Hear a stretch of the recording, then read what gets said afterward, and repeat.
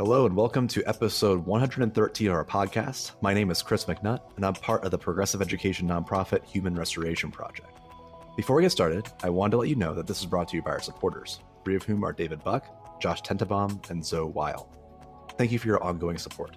You can learn more about the Human Restoration Project on our website, humanrestorationproject.org, or find us on Twitter, Instagram, or Facebook.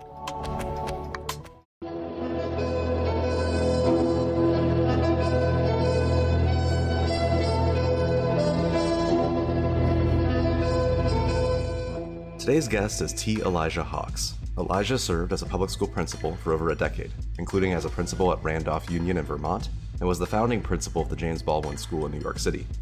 Currently, he is a director at the Upper Valley Educators Institute and an advisor at the Polarization and Extremism Research Innovation Lab at American University.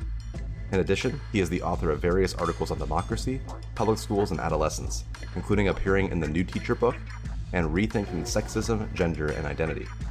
Elijah is the author of School for the Age of Upheaval, Classrooms That Get Personal, Get Political, and Get to Work, which we'll be talking about in this podcast. And a second book, Woke is Not Enough, School Reform for Leaders with Justice in Mind, will release soon. So welcome, Elijah, to our podcast.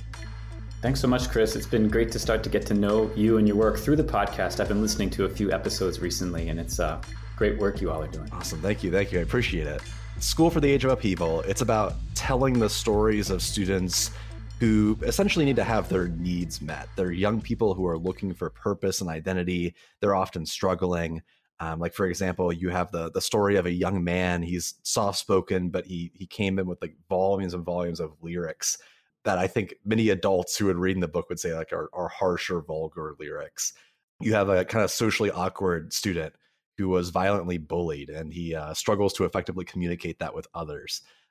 It's a collection of various stories of students who are facing adversity. And a lot of times these stories involve violence or threats or things that I think, things that people don't really want to talk about that are just part of the school experience, especially for educators working with young adolescents. The connections that I've read in this book really connect a lot to just the violent world today and the growth of social media, kind of getting involved in circles maybe you don't want folks to get involved with. And the quote that really stood out to me that I'd like to open with is you write that educators mustn't minimize the potential that violence holds as a means to know oneself and find a sense of power, agency, and identity. And that leads into this idea of what you call creative destruction. Let's just start with that. I'd love to hear more about it. The book's divided into two parts. The first part features the stories of young people who are either doing or contemplating violence to themselves or others. And the second part has to do with the kind of curriculum we can create that can help them channel their pain, sometimes their rage, sometimes sorrow. That trouble can go by many names, but helping them channel that in more productive directions that are productive for themselves, productive for their local schools and communities, and productive for the wider democratic society. Violence is a way of having an impact on the world. If you harm yourself, you're having an impact on your body. If you harm others, you're having an impact on their body. If you punch a sheetrock wall and your fist goes right through it, you're having an impact on that sheetrock wall.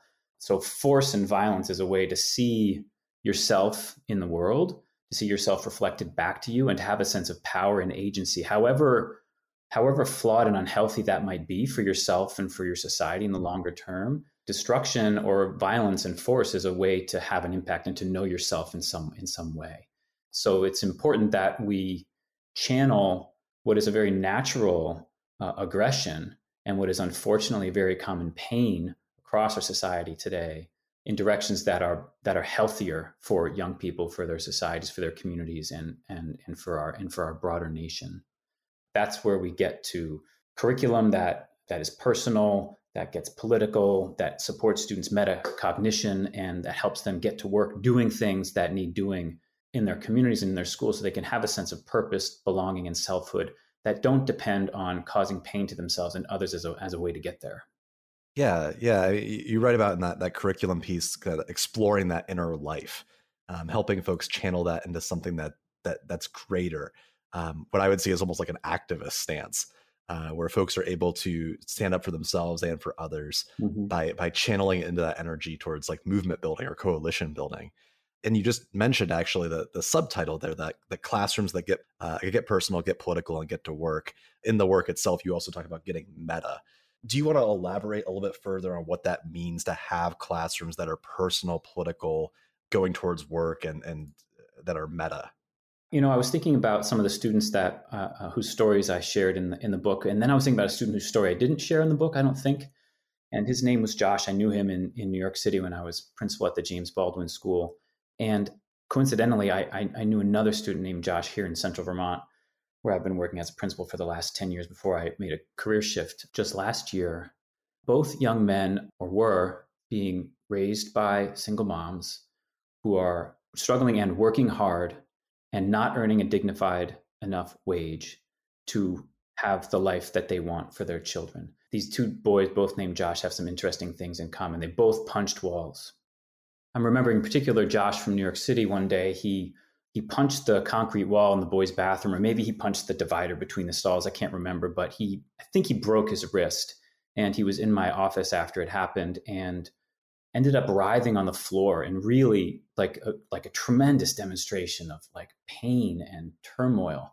And it was partially related to the pain in his wrist, but it was also because we were calling his mom, and he didn't want to burden her with his trouble that day because they had recently been evicted from or booted from the shelter that they were staying in. They were recently homeless, and he just couldn't bear the idea that his pain would again fall upon the shoulders of his struggling mom.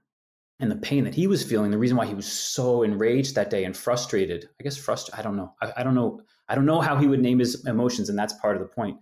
He was pursued by someone who had come to the school or into the school community with a gun. So he had like gotten in trouble in the streets. And so now his life was in danger, and he was so frustrated with that circumstance that he punched the wall and broke his wrist, and then was in tears with the idea that we would call his mom.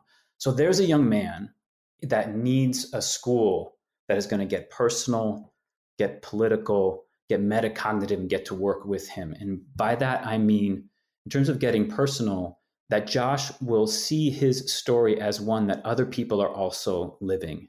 If he's able to hear stories of young people struggling in similar circumstances reflected back to him through the curriculum, whether it's social studies, whether it's through the arts, or whether it's the English classroom, if he can hear those stories and even perhaps have the invitation to tell his own, he will feel less alone with that pain. If he can be in the company of adults who model metacognition and self-regulation and help him name his own emotions, he'll be able to control them more than have them control him. He could forecast what might happen if I punch this wall. He could forecast in his mind and think ahead with some skills of self-regulation and self-control. Well, I really don't want my mom to get called, so I better not punch this wall, even though I'm feeling really angry right now. So getting personal, getting metacognitive is an important first step in achieving, a sense of balance through your day and through your world, and not letting your rage and your pain control you, and finding ways to turn those struggles into strengths. But on top of that, Josh and his society need that school to have a curriculum that gets political, because the struggles his mother and his family are enduring are struggles that other families and moms are enduring. And if more than one person is enduring something, if your personal story intersects with others, all of a sudden we have a policy discussion, because we're having conversations about lives that are shaped by similar circumstances in similar ways by people who are making rules that determine, to a large degree, how we live our lives in some pretty basic ways. So he needs a curriculum that gets political also, and has conversations about housing and low-wage work, and why a majority of people shift now to the state of Vermont, why a majority of jobs in Vermont don't pay a wage that could pay your average costs of housing. These two boys, both named Josh, they need a curriculum that gets political so that they can understand that there's something that needs breaking in this world. There's something that needs to be undone. And it's not my hand, and it's not my friend, and it's not my peer, but it's this structure that is political and that ties right back to the choices that people in power are making. That's partially what I mean by getting political, and also creative destruction and rebuilding something healthier. And that also dovetails with getting to work and being able to see your impact on the world in different ways, pushing the curriculum out into the adult world, which is also the world of childhood, like pushing outside the walls of the school so that you are doing work that the community needs doing. And a lot of this is just about interrogating what the needs are of the children in the community and orienting the curriculum in the direction of those needs. As you're speaking, I can't help but think of a lot of Jonathan Kozol's work surrounding coalition building, but also just the stories that he would tell about, especially impoverished schools and the systems that these schools faced from like environmental issues, both in the community and at the school itself, the lack of economic opportunity for folks that were there, the lack of economic opportunity to fund the school, let alone the families. And it seems like there's a call to action there between changing the curriculum and getting personal that calls upon educators to themselves become political advocates for students, recognizing the fact that the classroom itself cannot fix poverty, that it is going to have to go beyond that, with educators demanding change in their local communities and nationwide for that matter, especially given the current events of today and the forces that would be heavily against any idea of including a curriculum that would, for example, specifically call out the discrimination against Black lives. It wouldn't happen in many communities without a lot of blowback. What advice would you offer educators that want to do the work in this book, but the political forces kind of at bay are going to make that very difficult for them? Yeah, great question. Obviously, this book came out a few years before the more acute divisiveness in our society that we see today. By saying it's more acute today, I don't mean that it wasn't there before, but of course, it's being given new voice, and schools are a new site for those divisions to play out. My advice is partially about, and I've heard you mention this on your podcast, is connecting with other people and forming networks of solidarity, no matter how small. Because this work can only be done in coalition. In the best case, it's going to be done in multiracial, working middle class coalitions of people who care about the welfare of the children that we're rearing together in our schools and in our homes and in our other public spaces. So that's one word of advice. But at the level of the school, the strongest foundation for any of this work is a strong relationship with the family of the child, and so it's really important that the curriculum and the teacher and the school find ways to value every family. That doesn't mean valuing everything about every family, right? There are families that are waving the Confederate flag on their front porches. Dad gets up and goes to work, and he works for wherever he might work. The grandmother stays home and does X, Y, or Z, or the great-great-grandfather was a veteran in World War II. Like, there are elements of their family that the school can value, and there are elements that they may not need to value. But the point is to value every family. And in doing that through the curriculum, making sure that the family feels visible, seen, and understood, one lays a foundation of trust upon which you can do almost anything, and without which you can do very little. So that's key, is that, and in this politically polarized climate, it can be hard to do that because we retreat to extremes, all of us, where it feels a little bit, not necessarily in the extremes feels safer, but with people of like mind, it can feel safer. And so to be a teacher who's reaching out to a diverse array of families, diverse ideologically or diverse in other ways, and trying to find connections with them that lays the foundation for this mutual project of raising this child together, because that is what's happening in the schools. That can be really hard in today's political climate, but it's very essential. It can look really simple. Like this 8th grade teacher that I used to know and respect so much, every year she started with Where I'm From poems, where the children write about, through the objects of their world and their memories, they write about where they're from. And those go up on the wall, and we take pictures of them. And then at the end of middle school, those pictures of those Where I'm From poems are projected out in a slideshow for all of the families to see, because they come for an 8th grade passage ceremony. The people in that auditorium know that the school values elements of who they are and where they come from, whether they chop wood for a living or whether they work at the hospital. So that's the foundation, Chris, I think, is work projects, dispositions that ensure that every family feels valued in some way. Whether they tell you that or not, you sort of, in good faith, need to do that work. It seems like in order for us to form that coalition, it has to be a scenario where people are still remaining, at least at minimum, respectful to all the young people that are involved, recognizing that in order for us to change the minds perhaps of those that are misguided, no matter what political allegiance or background they might have, it's going to require someone to reach out and help them. They can't be ignored or have anger taken out on them. Sadly, I've seen that. I perhaps might have been guilty at times teaching social studies, where sometimes you can't help but go like, why are you even thinking that? Mm-hmm. And being able to find ways to react to that in a way that's healthy, that helps the child grow. Yeah. However, I think what's also interesting is that, you are a school leader, someone who had to support teachers in this work. And I know that school leaders are the ones that typically are going to face all the family pushback, at least the first line. How do you then, from your angle as an administrator, support that work without it dividing the community, if that makes sense? It will reveal certain divisions, for sure.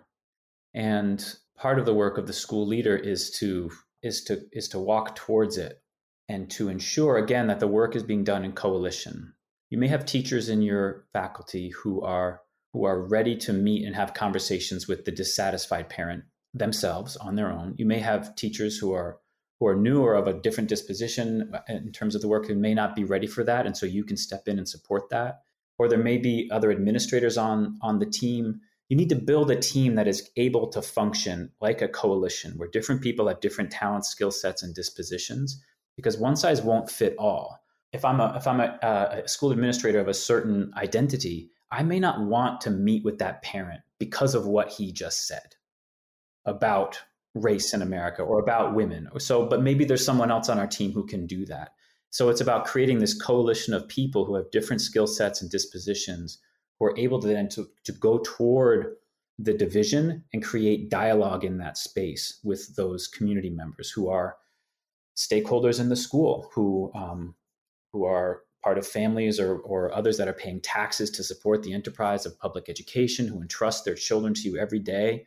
And so you need to walk towards those family members and engage them in if possible, one-on-one or small group conversation that isn't rushed. It's kind of simplistic, but it's not, or it's kind of simple, but it's not simplistic. It's, sometimes I think progressive education writ large is about going back in time more than it is going forward. It's about like returning to simpler ways of doing things. Like Debbie Meyer boils down assessment to the idea of sitting with a child and talking to them about what they know and what they've done and what they'd like to do. So boiling it down to more simple interactions. So that's a basic role that the school principal can play, is to embrace those conversations with people who are not satisfied with the way things are going, and to close the door and have those conversations for as long as they need to be had. Because even if those people leave that meeting feeling like you disagree with them still, or that they may even leave that meeting feeling like you need to be removed from your role, like your ideas are so divergent from them, but at least they've been heard. That in itself is something. That in itself is a step towards, or a step away from more harmful ways of addressing our problems. I've been reading Rachel Kleinfeld, who writes about democracies that devolve into political violence. And one thing she says in that book, or maybe in her essays, is all violence in these domains is local. If we want to sort of like paint the more grim picture, we see violence playing out locally, and we know that that's happening in certain communities. And so that violence, that local violence, can be averted through stronger relationships. And sometimes it's just a matter of a small degree, ensuring that people feel heard rather than not heard, ensuring people feel a small degree of trust with you rather than none. Those things matter. So that's something that school leaders can do. And also, of course, and I've heard you say this in your podcast as well, the work that we want teachers to be doing with students, we need to be doing and modeling at the level of the faculty groups and the faculty meetings. And so walking the walk and talking the talk has to happen at the level of faculty conversation as well. And school leaders have, among their most important responsibilities, determining who meets when and what the meeting agenda will be. Even if you've got a distributed leadership structure, you still have a great deal of ultimate responsibility for what the professional conversation is about. And so you need to decide what you have space and time for in your annual meeting agendas, or your 3-year or 5-year plan, and make the space that needs to be had for these kinds of conversations as they intersect with the work. You can learn from each other and learn from mistakes and model the risk taking that's involved in creating dialogue in a time of polarization. Conference to Restore Humanity is an invitation for K-12 and college educators to engage in a human-centered system reboot, centering the needs of students and educators toward a praxis of social justice. The traditional conference format doesn't work for everyone. It's costly to attend, environmentally unfriendly, and it doesn't allow everyone to engage or have a voice in the learning community. Our conference is designed around the accessibility and sustainability of virtual learning, while engaging participants in a classroom environment that models the same progressive pedagogy we value with students. Instead of long Zoom presentations with a brief Q&A, keynotes are flipped, and attendees will have the opportunity for extended conversation with our speakers, Dr. Henry Giroux, the founding theorist of critical pedagogy, Dr. Denisha Jones, educator, activist, and co-editor of Black Lives Matter at School, and the Circle Keepers from Harvest Collegiate High School in New York City, a student collective focused on social justice. And instead of back-to-back online workshops, we are offering asynchronous learning tracks. You can engage with the content and the community at any time on topics like anti-carceral pedagogy, disrupting linguistic discrimination, designing for neurodivergence, promoting childism in the classroom, and supporting feedback over grades. The Conference to Restore Humanity runs July 25th through the 28th. And as of recording, early bird tickets are still available. It's $150 for 4 days, with discounts available for individuals from historically marginalized communities, as well as group rates. Plus, we'll award certificates for teacher training and continuing education credits. See our website, humanrestorationproject.org, for more information, and let's restore humanity together. It sounds like you're just very much breaking down those barriers to learning, but also breaking down the barriers just a general dialogue to help people learn from one another. And it makes me think about, this is kind of like a question on how to navigate this ecosystem. How do you navigate or rationalize between understanding the need for communication, the ability to empathize, kind of having dialogue across the aisle, while also knowing where that line is, where it's like, hey, like, I can't have a dialogue about this. Like, this is the dividing line. But then I also think about how far that line's been pushed in recent years. At what point does the dialogue just break down and then like we just don't know what to do? We need a mixture of vigilance and curiosity as we approach the conversations about who we are as communities, about what we should be learning, about the welfare of our kids. We need a combination of vigilance and curiosity, because the hate speech is there, the derision is there, the threats and the intimidation and the fear, all of those tropes are there. And so we need to be vigilant about not allowing them in these spaces of work and in these spaces of child rearing. At the same time, I guess I would continue to say that there's almost always a place for someone on the team to continue to have a dialogue with the person who holds harmful or potentially harmful views.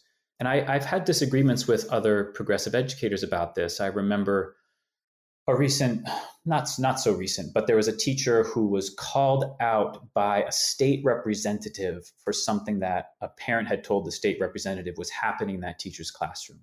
And the teacher was emoting, seeking some camaraderie and solidarity with others about this on Twitter.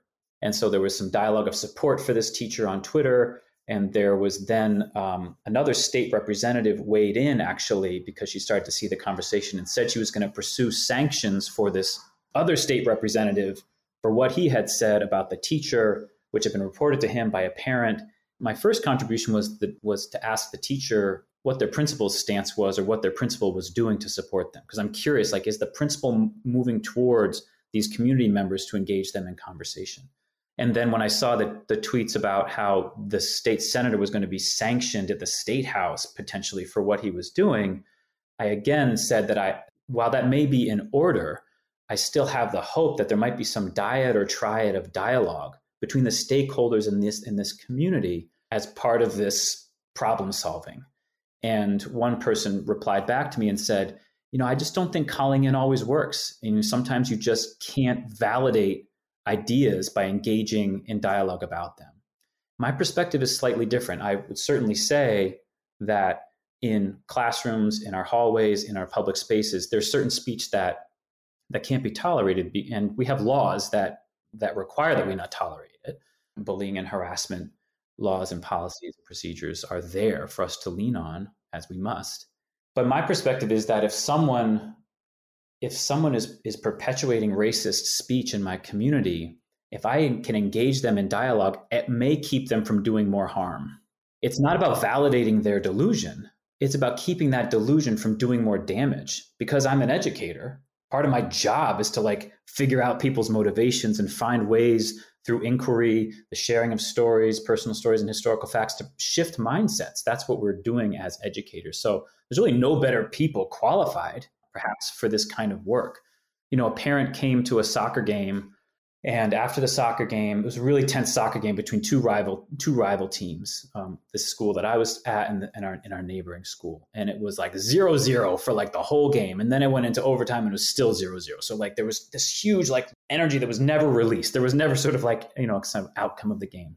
I guess what I'm saying is the tensions persisted as my team was moving on their way into the building, and the other players are getting into their cars and trucks and trying to leave the parking lot, and their paths were crossing. The trucks and my school's players. And there were some students who were Black and other kids of color on the team, and the kid in his truck leaned out and said, "Move," and tossed the N-word out at our students.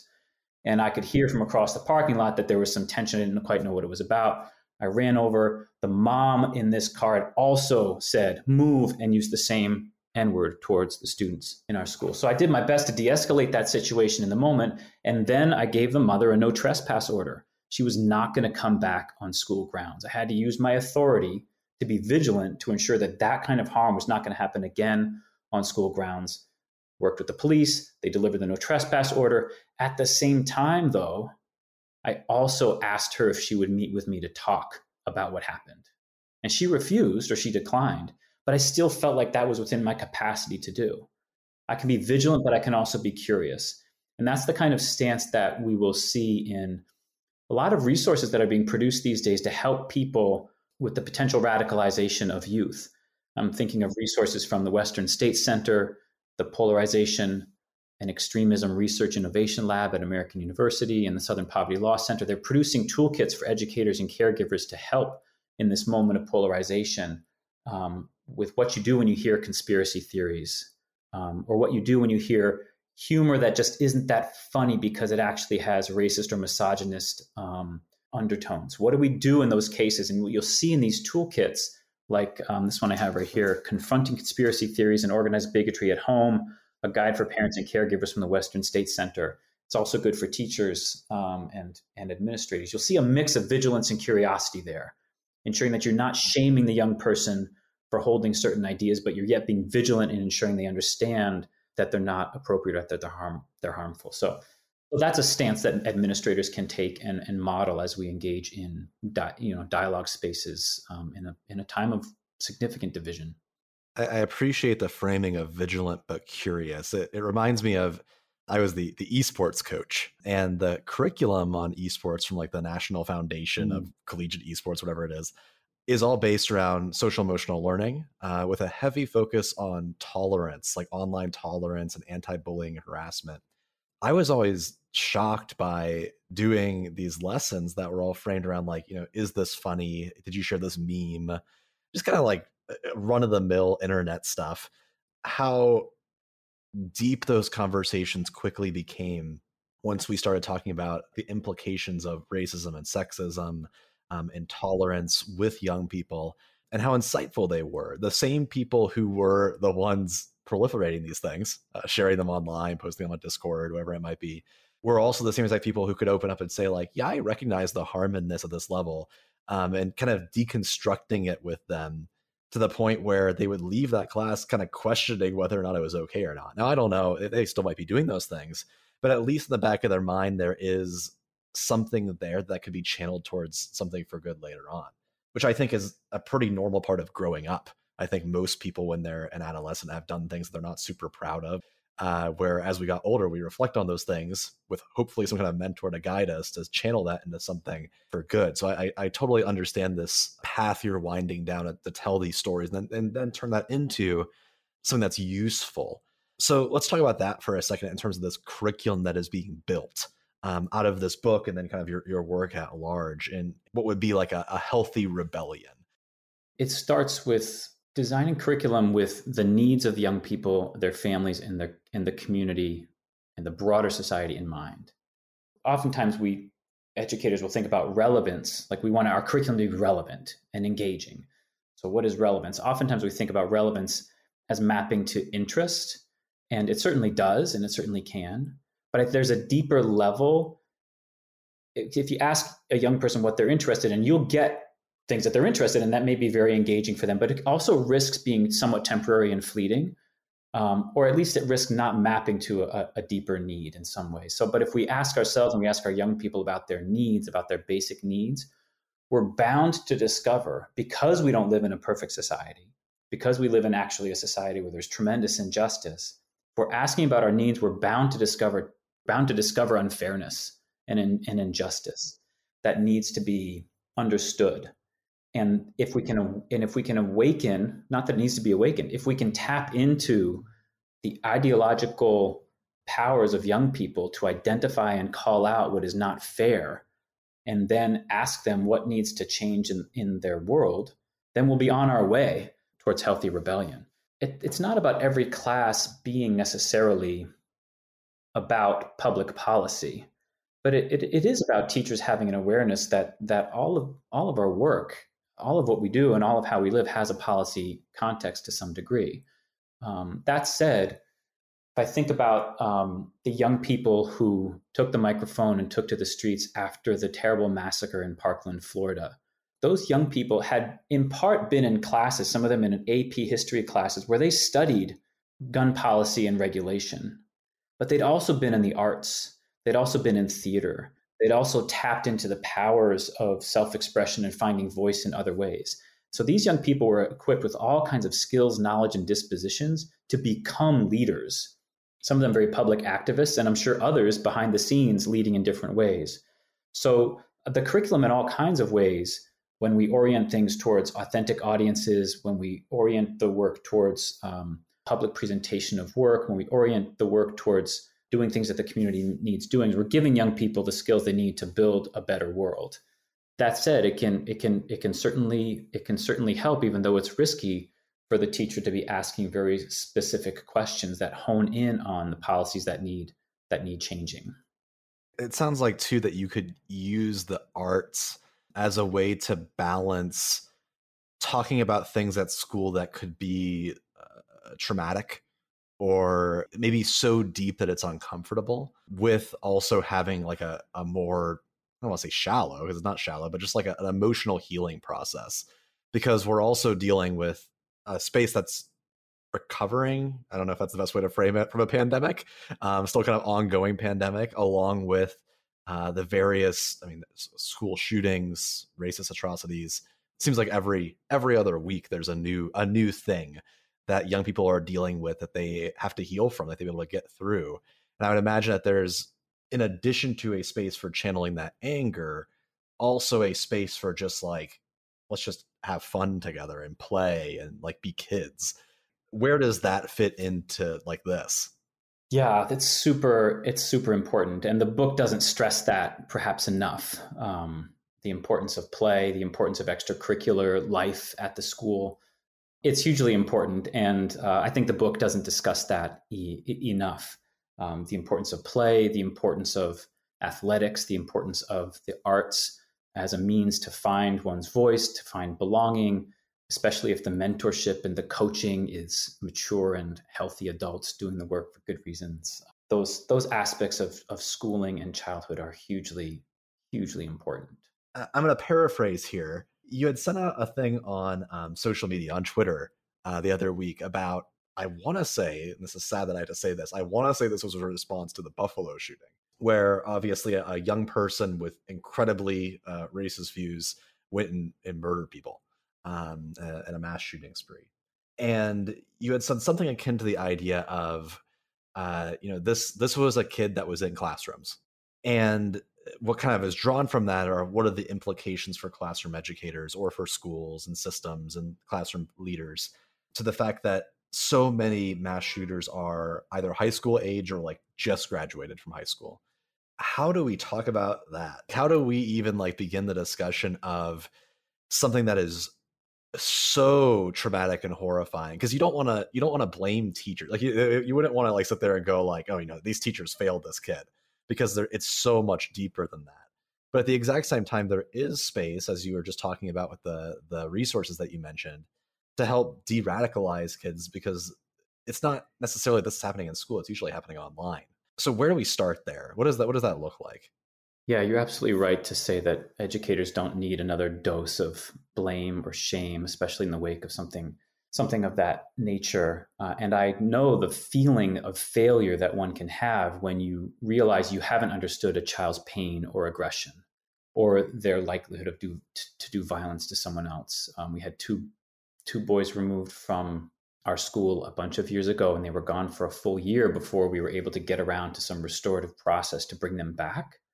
They were gone because the police and their families and state agencies had decided that they were planning something terrible for the school.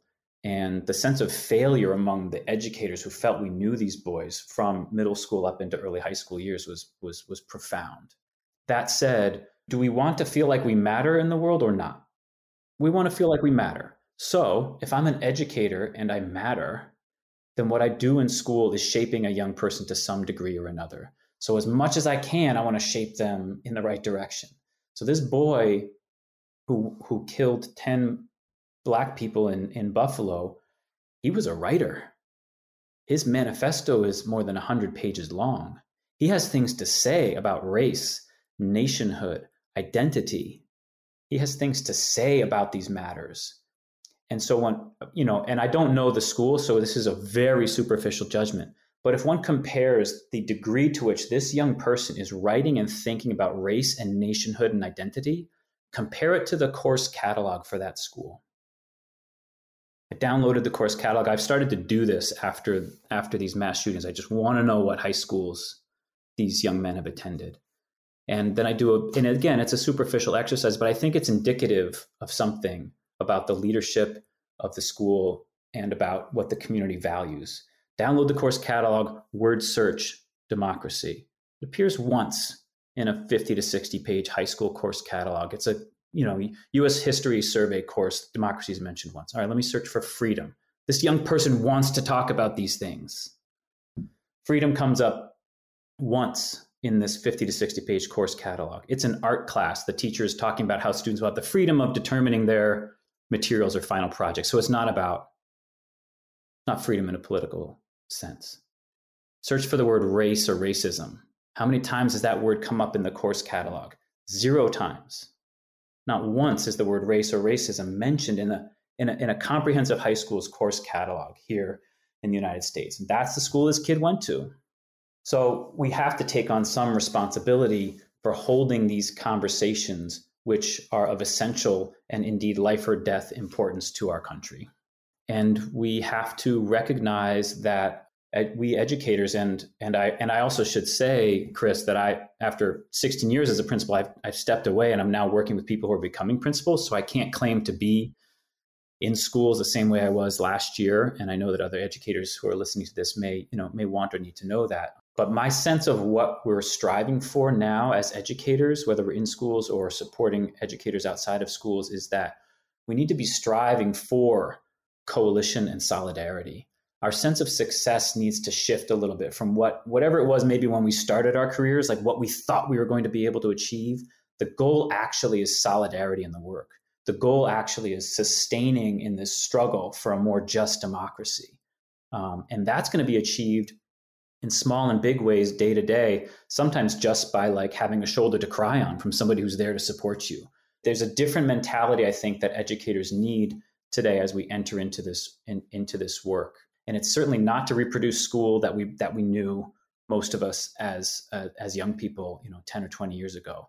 It's something different, and it has to do with solidarity and coalition and keeping the needs of our democracy in the foreground, and knowing that that depends upon our ability to get personal, get political, combine our personal stories with historical facts in ways that build our sense of what's true, that can guide us towards what is right and what needs doing. The framing of being able to make a difference, I think, is a very positive way to look at that, in the sense that we know that the reason why these things occur is the result of many failed systems, whether it be like gun control, mental health, school. Like there's so many different things that go into this, but knowing that an individual educator can at least attempt through ability that they have to make things better, I think is powerful. I think it's the reason why people become teachers, is they want to make a difference and they want to help people. And a lot of times that's super uncomfortable. It is uncomfortable to have those conversations at times. I was a social studies teacher, and a lot of what I did in the classroom was open dialogue, like Socratic seminars, talking about current events. And you would hear students express things that were highly uncomfortable, especially I taught at a magnet school. So we had students that were working class, upper class, conservative, liberal, students who identified in various ways, and students that rejected those identities in various ways. And many times students would say things, sometimes without even recognizing, that were highly offensive. And navigating that as a teacher at times was traumatizing. Like, it was like people would do things and you're like, that made me feel terrible, knowing that like I had to hear that. And of course we attempt to work through that, but it's a lot of work. It takes a lot of mental effort. I just convened a group of folks over the last couple of months. We called it the Strong Schools Dialogue Series. And we actually looked ahead to the 2024 election, indeed January 2025. And, imagining, unfortunately, that maybe something else like what happened will happen again, in terms of a contested election, in terms of like a very divided American people, and wondering what can we do in the next couple of years to prepare our schools for 2024-25? What can we do to keep our schools strong, such that we're committed to having these conversations? We're not just keeping it superficial. We're not avoiding the hard topics, but we're doing it in an even more careful way where we can support each other in it. And we came up with three recommendations, and one of them was about what we called slow instruction, like Socratic seminar, the days are gone, I think, where like maybe when I was in high school, where the social studies teacher might say, oh, you know what? Let's have a debate today, or like, let's have a discussion about this instead. Like, I think that, that maybe well-intentioned and perhaps appropriate, but maybe somewhat impulsive shift towards having whole class dialogue now, it needs to be approached much differently. Unless you've like got months and months of creating that safe space, you really need to plan. You need to plan for like 4 weeks to have 2 days of student to student dialogue. It's a different context, but we can still do it if we're careful. The other thing I was going to say about making a difference, Chris, is I'm remembering a teacher who came into my office and closed the door. And this was a teacher who had worked with students with emotional disabilities and learning disabilities. And she, came with an activist kind of orientation, she just went the extra mile for these young people and their families. And for years and years and years and years, she got them to the finish line, like they graduated. Maybe it was 5 years, maybe it was 6 years, maybe it was in the regular 4 years, maybe it was through an alternative program, maybe it was this or that, but like they graduated. And now she's starting to notice things were going in a different direction. Oh, there's that kid and the addiction issues. Or there's that kid and they're living in a trailer with a parent and livestock. Or there's this kid who's, homeless. Or there's this kid whose father has such extraordinary paranoia and there's so many guns in the house and he's just so anxious every day. And like the list was long of kids that she was realizing might not actually graduate for all of her efforts and hours. There is a risk that teacher would leave the profession, because actually making a difference in the same way she was used to is actually getting harder, and it's only going to get harder, Chris. Like, our society is not on an upward swing when it comes to like meeting the basic needs of the broad populace.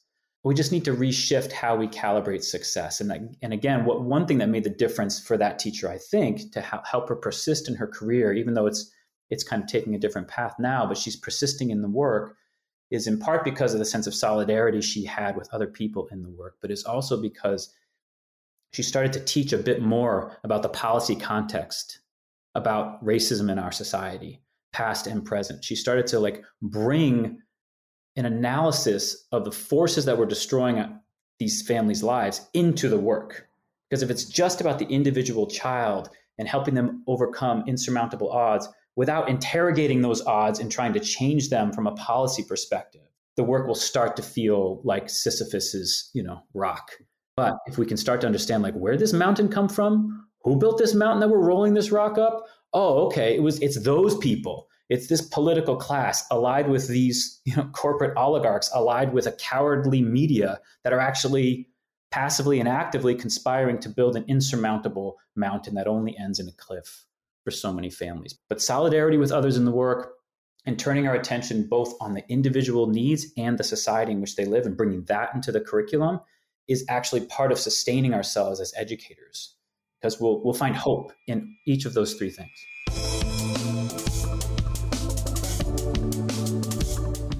Thank you again for listening to Human Restoration Project's podcast. I hope that this conversation leaves you inspired and ready to push the progressive envelope of education. You can learn more about progressive education, support our cause, and stay tuned to this podcast and other updates on our website at humanrestorationproject.org.